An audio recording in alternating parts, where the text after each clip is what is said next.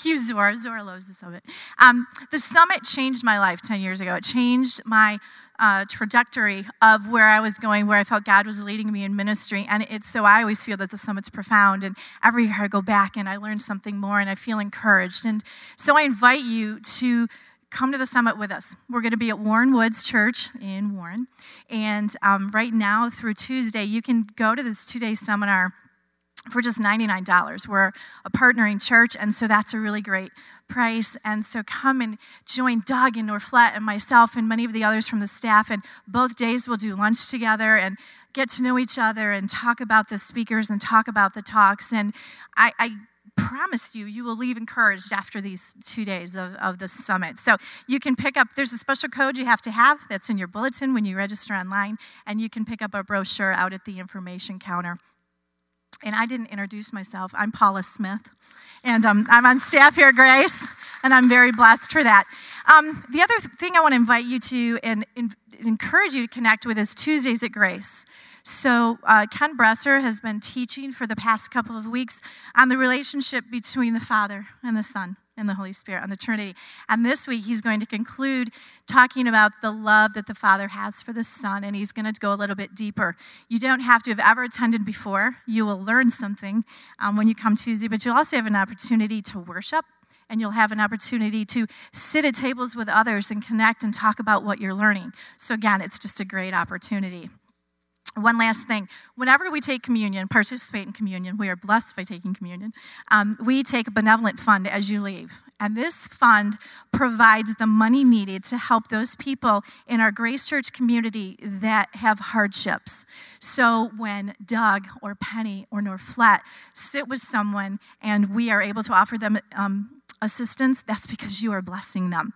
And so this fund is very, very important. So as you leave today, if you would be willing to give to the benevolent fund, that would be awesome. So now it's time to stand up and greet someone. Find somebody that you don't know, and Roots is dismissed. Come on. About to do it like this, y'all. 1,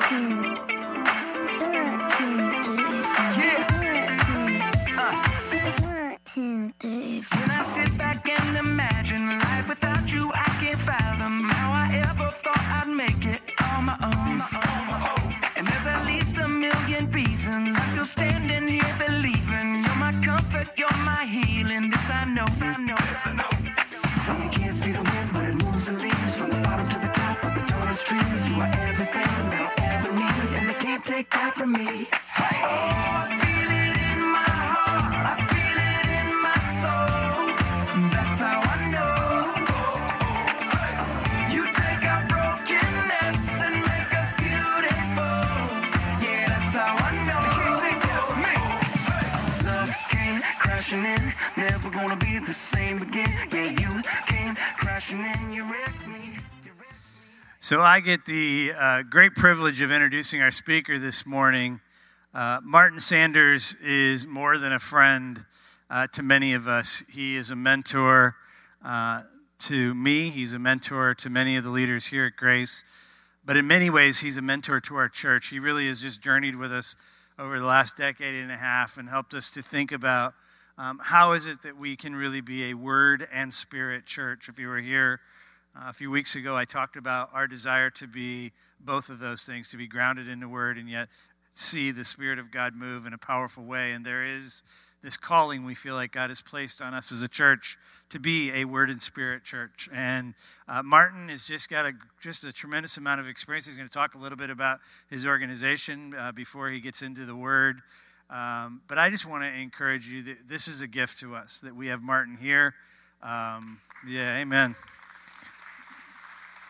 He has just had a huge impact in many of our lives, and so let's welcome Martin Sanders today.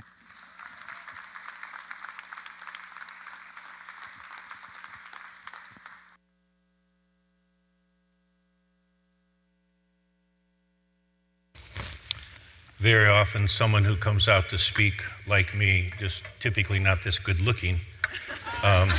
Thank you. Otherwise, it's just strange.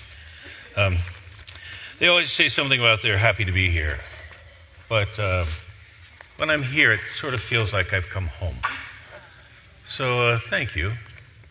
We've been connected here for quite a while, and so I want to begin this morning with just a brief update. You all have graciously partnered with Global Leadership organization that we started a little over 20 years ago. And so I notice whenever I'm in the Detroit area, there's always road construction, you've noticed? And you sit there way longer than you wish you had to. And there's always a sign that says something about your tax dollars at work. This is your mission dollars at work. Here you go. Let's talk about just a couple of things. Global Leadership, both what I do, and we have a team who does this with me. Currently, I'm running a doctoral program in New York. It's quite fun. Of our first 100 students, they came from 40 countries or culture groups. It's the best of multiculturalism put together. It's great fun. Women and men who are both from around the world and going around the world. Created this long-term partnership with Western Australia. Most anybody who goes to Australia goes to the east. We go to the west. You know this, but Australia was sort of known at its start for being the place where the great British Empire sent all of its prisoners. What you don't know is that the worst ones they sent to the west. And so it's just created this generational thing of sort of lawlessness, especially among men. I was over there for Australia Day this year, and they actually had a 3-day free sign-up with Ancestry.com. And here was their opening question on television. How many convicts are in your family tree? Now, that's not a normative question.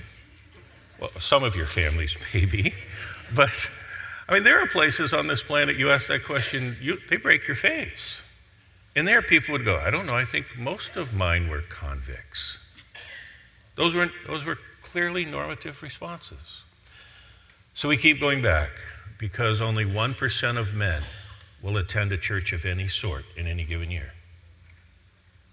So it's the place to go on this planet for someone like me to help reach men and develop other people in how to do that. We've got something coming up in Jakarta, Indonesia in just a couple months. We're pulling in 1,000 hand-selected young leaders from 160 countries to do leadership development with them. We're doing some teaching there, releasing a book there, etc. Both in Canada and now just this last week, we've added 3 other countries in the next year of gathering all of the pastors of a particular group or region around the world and getting them ready to welcome the Spirit in their own lives so they can welcome the Spirit in their congregations, organizations, etc. It's interesting to get invited in to be the Spirit guy. You're going, aren't we all? But apparently there's people who need help with welcoming the Spirit. So our organization's gotten quite a lot of invitations to do that. Notice as we go through all of these, every one of them is about training, developing, empowering the next generation of leaders. That's what Global Leadership does. So it's 40 countries here and 60 here and 160 there to develop the leaders to take this back to where they are and do this in their places from around the world. So let me just say thank you. You've partnered with us well for the last 15 years. We represent you when we go out there. And so when you give towards missions and you see a dollar amount, it's being invested in places you wish you could go and may not get to soon, but people are taking the best of what God has and offering it there. So thank you. It's fun to be a part of your team.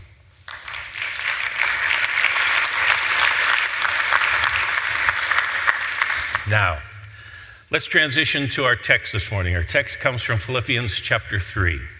Philippians chapter 3 is one of those passages that has a known phrase that lots of people will remember if they've ever heard much about this. And it says, I press on.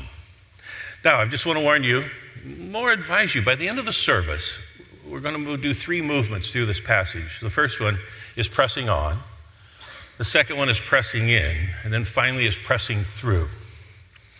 So you kind of have to pick one this morning. For those of you that have some sort of guilt or shame complex, or those of you who are mildly neurotic, you decide which. You don't get to have all 3. You have to pick one. And some of you go, I'm pretty good today. But as you walk through, just ask the Spirit of God, is there one of these that's sort of for me? So by way of introduction, I just find it so fascinating. It applies to Paul in this passage. How we take our human experience and sort of make it normative. We assume lots of people are like us. We assume that the life we lead and the many things we do are pretty normative.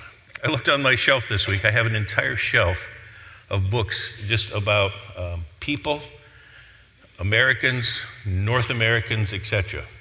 And 7 of them have books or have titles in them about normal. My favorite one is, Am I Normal? Well, if you have to ask, the answer, as you know, is no.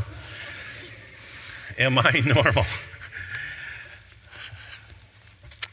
I have had 3 people in the last week say to me, well, isn't everyone like this? And everything in me wanted to go, oh, dear God, no. Thank him that everyone's not like this. So we're going to look at the encounter, the experience, the narrative of Paul's life in Philippians 3, and then how he changed his narrative and developed and redeveloped it. The first part of this passage, I'll just give a quick overview of this. He begins by talking to them and saying, look, I've got to communicate this thought to you. But very early in verse 2, he says, watch out for the dogs. Now, when's the last time you thought about that phrase? Watch out for the dogs. As you read in, he's just talking about those people who are strong in Judaism. They're the Judaizers. They want to force people into their style. They want their normative to be everybody else's. But if you simply reduce it to that sort of religious thing, you miss the whole piece. If some of you are going, I don't feel pressured by those people. No, but you want to remember the children that are here. Because in later elementary school and in middle school and junior high and high school, there are a whole lot of dogs barking in the ears of our kids. We're trying to get them to come to their side. And if all you do is defend what you think is right and true, they're not going to listen. They need to see it and sense it and hear it and feel it. And if all you do is give them the counter truth, it doesn't always ring true. That's why Paul talks about it in very, very experiential terms.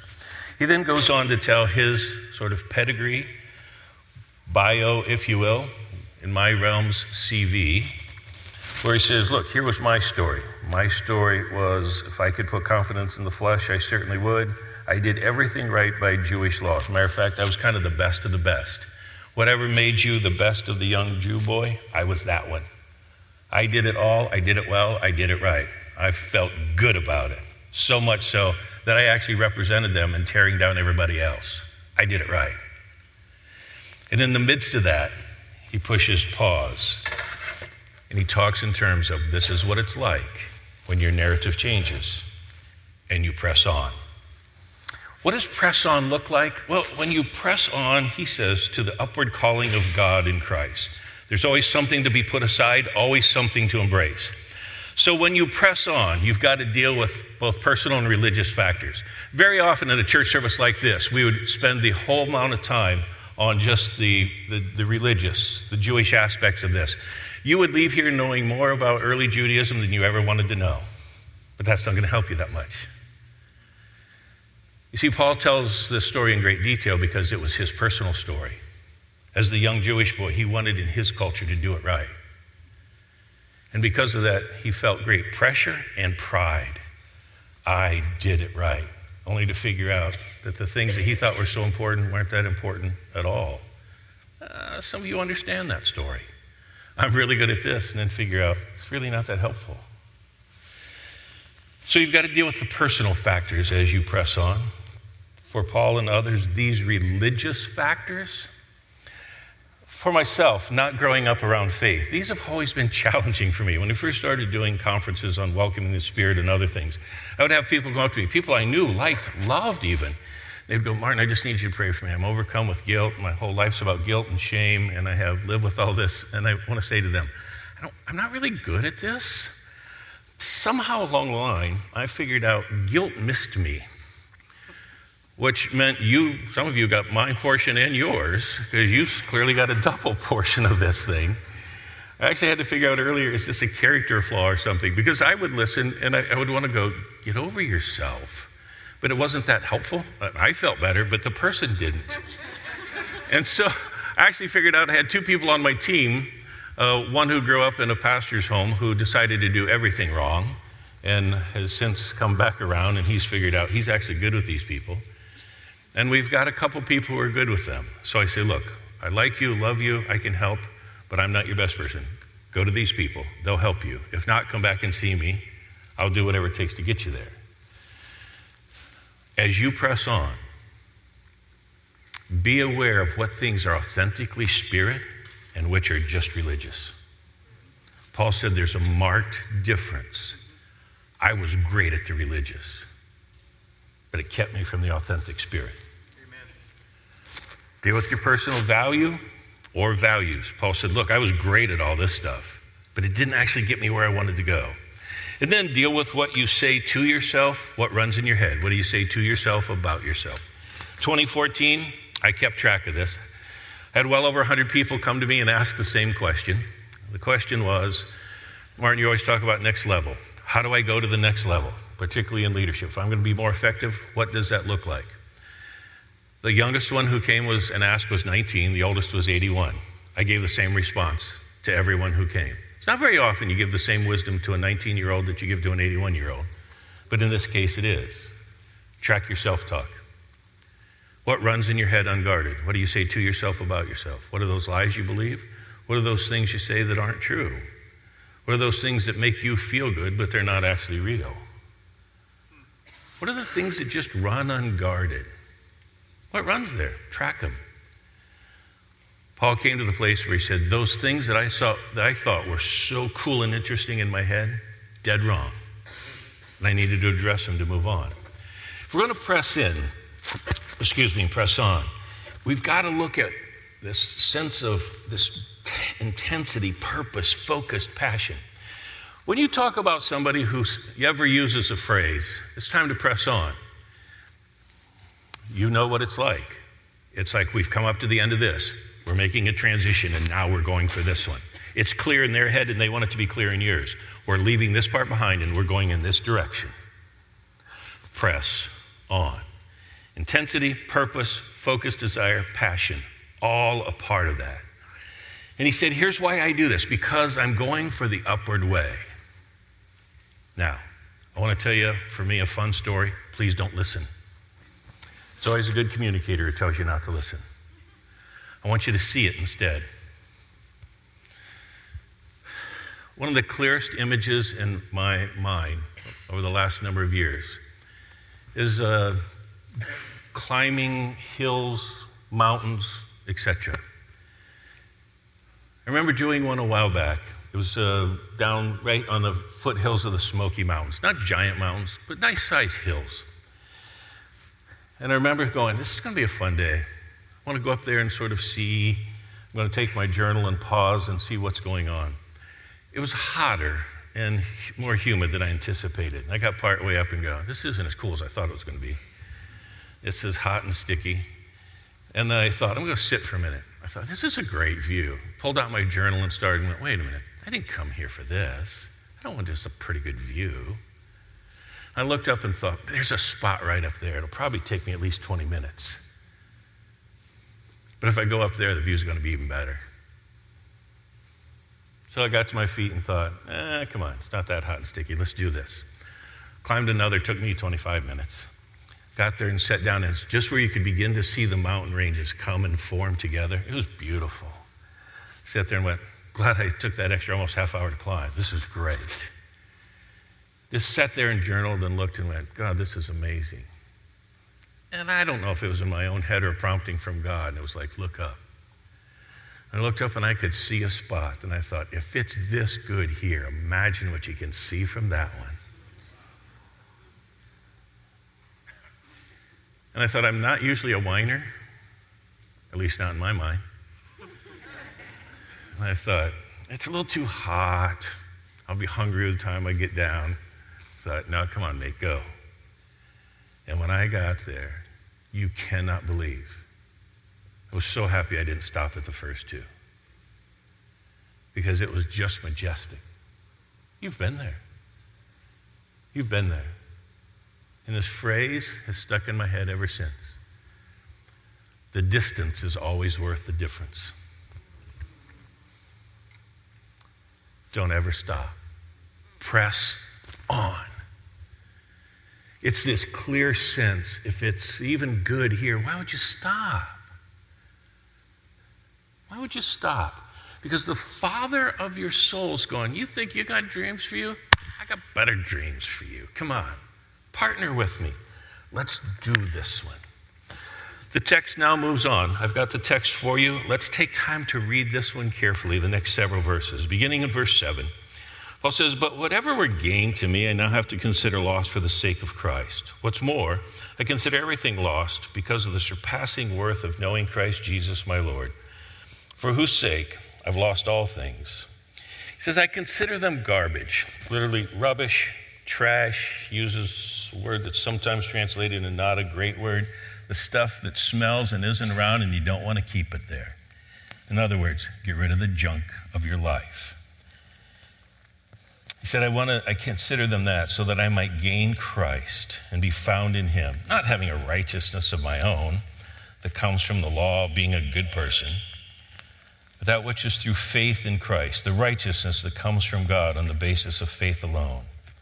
And he uses this great phrase. He said, I want to know Christ. Yeah, I want to know the power of his resurrection. And then a phrase we seldom use. I want to participate in his sufferings. I want to become like him even in his death, so that somehow I can attain the resurrection of the dead. He said, I've not laid hold of this yet. Haven't gotten there. I've not arrived. But I press on to take hold of that for which Christ has taken hold of me. And then it's always fun as a speaker. Do you do the Southern accent? What do you do here? Brothers and sisters.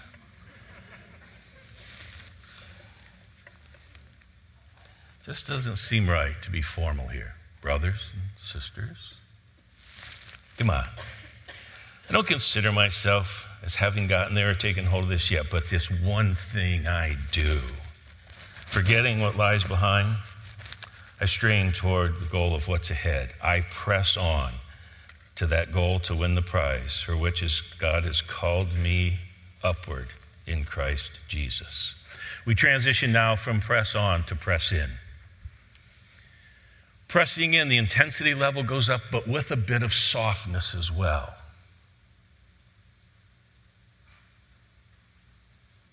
Because the heart of the Father welcomes you more than pushes you. He says, come be with me.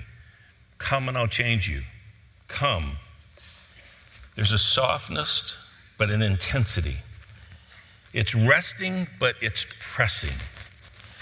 The word that pictures in my head here is the engagement idea. You know engagement. There's two of them. For most of you, the one that pops in your head is people in love. People in love are both fascinating and terribly annoying because they're self-absorbed and focused on each other, usually in a good way. But notice everything about them. They're focused on the other person. They're focused on the relationship. They're focused on love. They're engaged. Unfortunately, in the world we live in, there's another engagement. That's a military one. Military engagement. You are clearly focused. And you want to make sure that whoever's beside you is too, because your life depends on the fact that they get this and they get this right and they stay clear and focused. They have the same passion and desire and intensity. That's engagement as well. When God comes to us, it's both. It's this sense of welcoming us with the love of the Father. It's also this intensity of you've got a job, we've got a mission. This is not a time to play it safe. This is a time to press on, press in, and press through. So he talks in terms of expanding our capacity to love him, welcome him. He talks in terms of figuring out the love of Christ and how much deeper and higher and wider and broader it is than you've ever known. It's that kind of intensity. When we press in, it's the Father of your soul. It's the Father's presence. It's the Father's heart and Father's love. Last weekend was a unique and fun weekend for me. Saturday was my youngest daughter's birthday. Next day, of course, was Father's Day. So I drove to Philadelphia, had lunch with my 2 daughters, new son-in-law, and had a great time. And then one of the young chaps I've been mentoring for quite a while, young business exec, was turning 40. Bill's a fun guy, about 6'5", probably up to 280. He carries it well. Some of us do.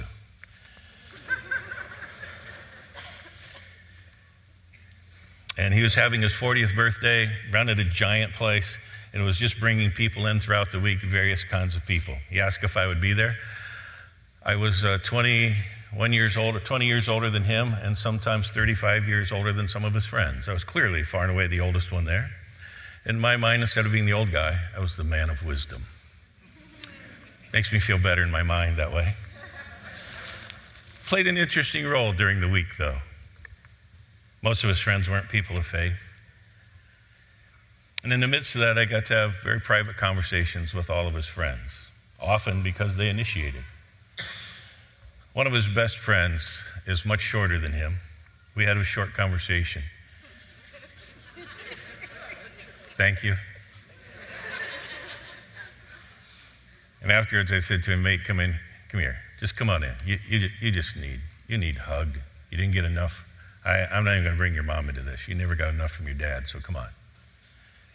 I just grabbed him and held him tight. He was short enough he came about right here on me. And he didn't let go. It was a little awkward for a while. I was thinking, are you going to leave? I didn't want to say anything. He didn't pull away, and I thought, no, I can do this. And all of a sudden, he pulled his head back, and he goes, I can hear your heartbeat. Yep. He said, when you talk about God, it feels like I'm hearing his heartbeat for me. Yep. He said, I've never cried before. And I said, you're doing pretty well right now, buddy.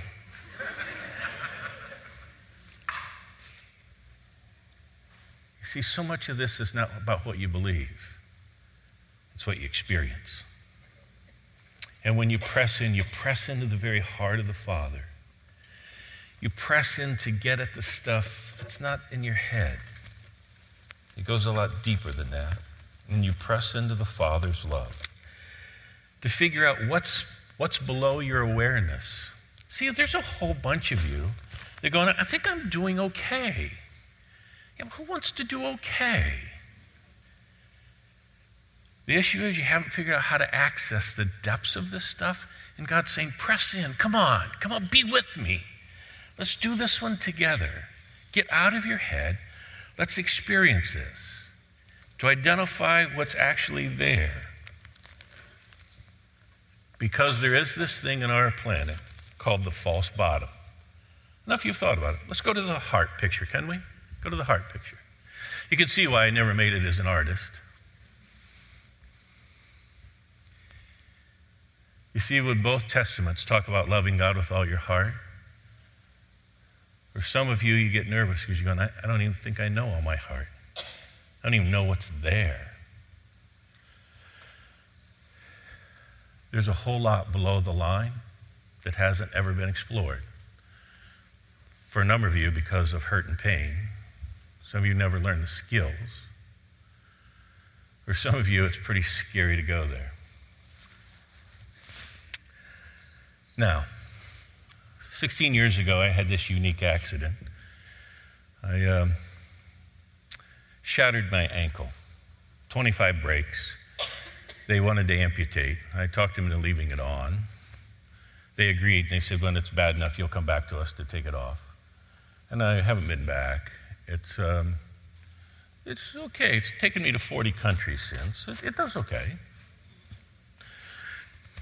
I'm just starting my 30th year as a graduate school professor. It's kind of funny, half my life now. I've been grad school prof. But I've had grad students forever. And I talk to them about this heart stuff and expanding the capacity of their heart and accessing things that aren't there. Their emotional underdevelopment. And they usually push back and go, why do I have to do that? Like, I'm fine, aren't I? So sometimes I actually take off my shoe and sock. I've got a nasty scar. I can actually go into places in Harlem and Bronx and go into a pub or bar. I can win a scar contest. I've done it all the time. I show them my scar and they go, "Oh, dude, you win." So I take it off and I say to the students, "Look at my scar." I said, "All I've got that moves are my toes. That's all I got." I said, "No, don't ever think that if I had a chance to get a full range of capacity of movement back, you think I wouldn't do whatever it takes to get that?" I said, "You're functioning in heart at about 20% function. And you're telling me that's good enough? Why would you stay there? Why wouldn't you access the capacity to both love and be loved at an 80 or 90% range? Why would you stay where you are?" Oh, this is a big one, folks. Because you see, the Father of your soul is saying to you, "Come on, press in, be with me, be like me. I want to conform you to the image of my Son. I want to do things in you you don't even have the capacity to dream of yet." And you're going, "I'm pretty good here. I'm okay. I think I'm normal."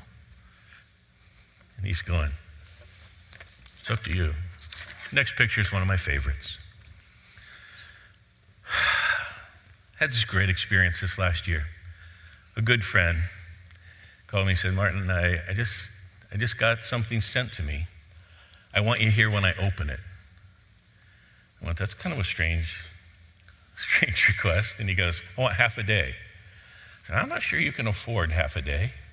But he told the story, and I thought, this is kind of fun. He goes, "My grandfather passed away some time ago, and my father actually got this chest, and he never did anything with it. Nobody in the family wants it. It's kind of an ugly thing." And everybody goes, "It's not really high quality." And so he said, they called me and said, "You want it?" And he goes, "Because it was my grandfather's." I said, "Yes." And they said, "It's really strange. It's not very good quality, but it's really heavy."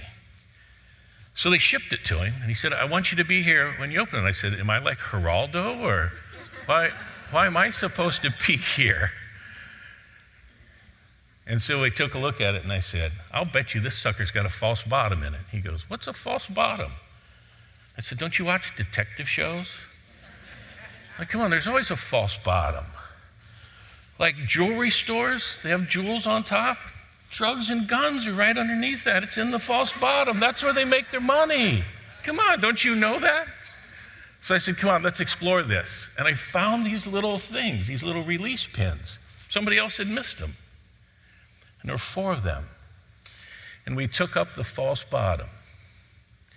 And this guy, just tears started to roll. He said, "The thing I remember most about my grandfather is following around. He always had a jackknife in his pocket." It was on the farm. And I used to say to my grandfather, "Can I have a jackknife?" And he goes, I'll give you one someday." He said, "He died when I was 9. I never got a jackknife." The grandfather's collection of jackknives were under the false bottom. He got the entire collection. Also in there, the reason it made heavy were there were all these arrowheads. Native Americans left them around all over on the farm area. Grandfather would walk. He'd find them. He'd collect them. This thing was heavy because it had treasures in it. In a false bottom, there's always one of 2 things. There's either family secrets or family treasures. Oh, that'll preach.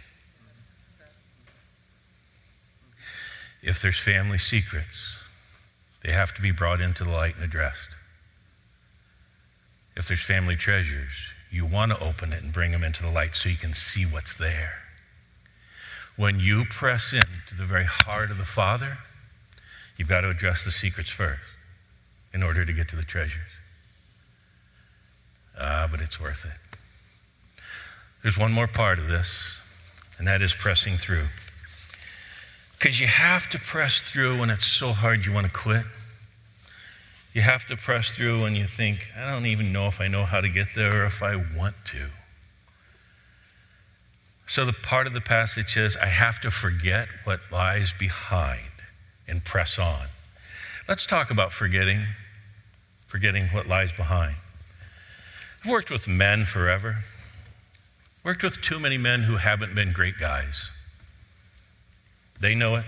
The people who love them most know it. Their families especially know it.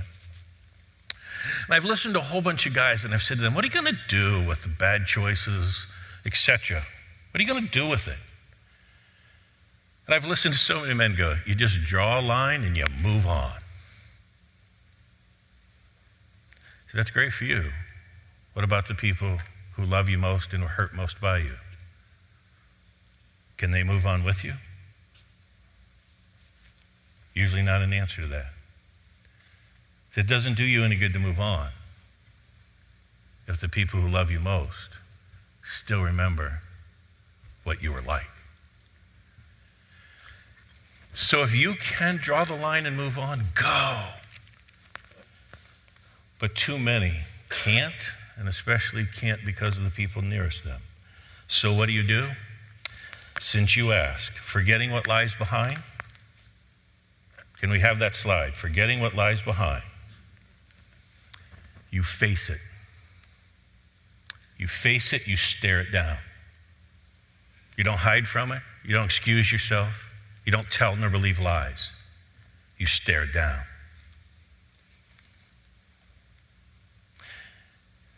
You remember in the false bottom? It's where the secrets and the treasures both lie. If there's something to do there, go after it. Make sure you go after it and you put it in perspective.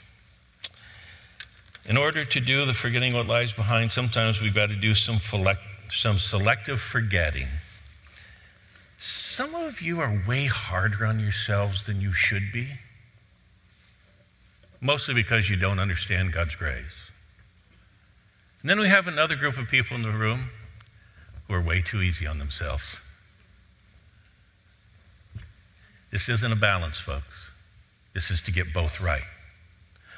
Where you need to be tough on yourself, be tough. Where you need extra portion of God's grace, be soft enough to welcome it. Yeah. And press through. What's press through look like? It is the full court press. We've just wrapped up the NBA season. I remember when Detroit had a team. I'll repent later. I grew up in Cleveland. Sorry. No, let's stay focused here. Come on. The full court press. The full court press is you never let anybody get away with anything. You put pressure on so this thing doesn't get away. You make sure they have to deal with it and to challenge and get through it. If you're going to press through, it is like a full court press. You do whatever it takes to get through this thing because you don't want to surrender and give up. Because this is big. It is the upward calling of God in Christ Jesus. Oh, that's good. Begin to address what's there and what's not there. Let's wrap this up. As we go to the box one more time. As we go to the box, you go, what's in there? Take a good long look. If there's a false bottom, are there some things that you'd rather not remember that need to be brought into the light? As you look at it one more time, if you go after the dark stuff, is there a possibility there may be some treasures that await you that you've never ever experienced in your life? It's time to go after them. 2 phrases to finish. You have to go through and identify the secrets to get to the treasures. The other one, the distance is always worth the difference. Now, I told you when we wrapped up we were going to do one of 3 things. In just a moment, I'm going to ask all available prayer people to come. And available prayer people is, if you know how to pray, come. For those of you who it's time for you to press on, you're going to come in this center section. You're going to stand, you're going to kneel, you're going to sit, you're going to do whatever.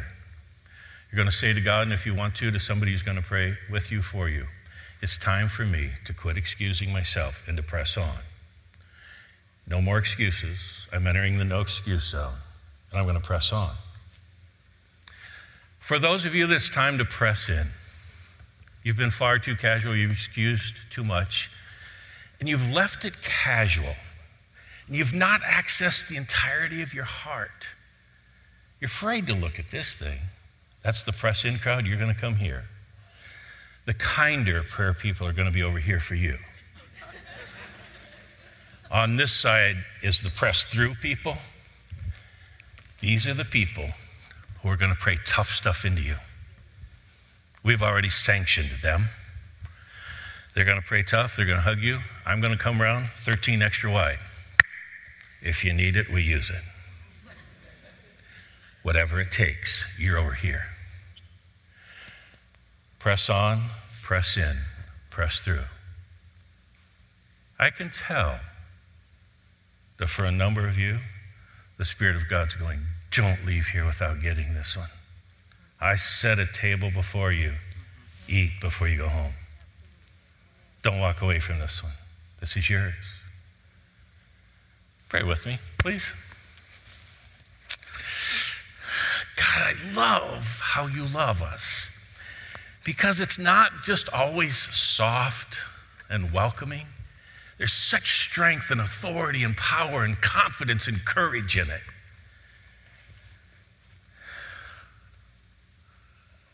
You start where we are and then move us to that next level.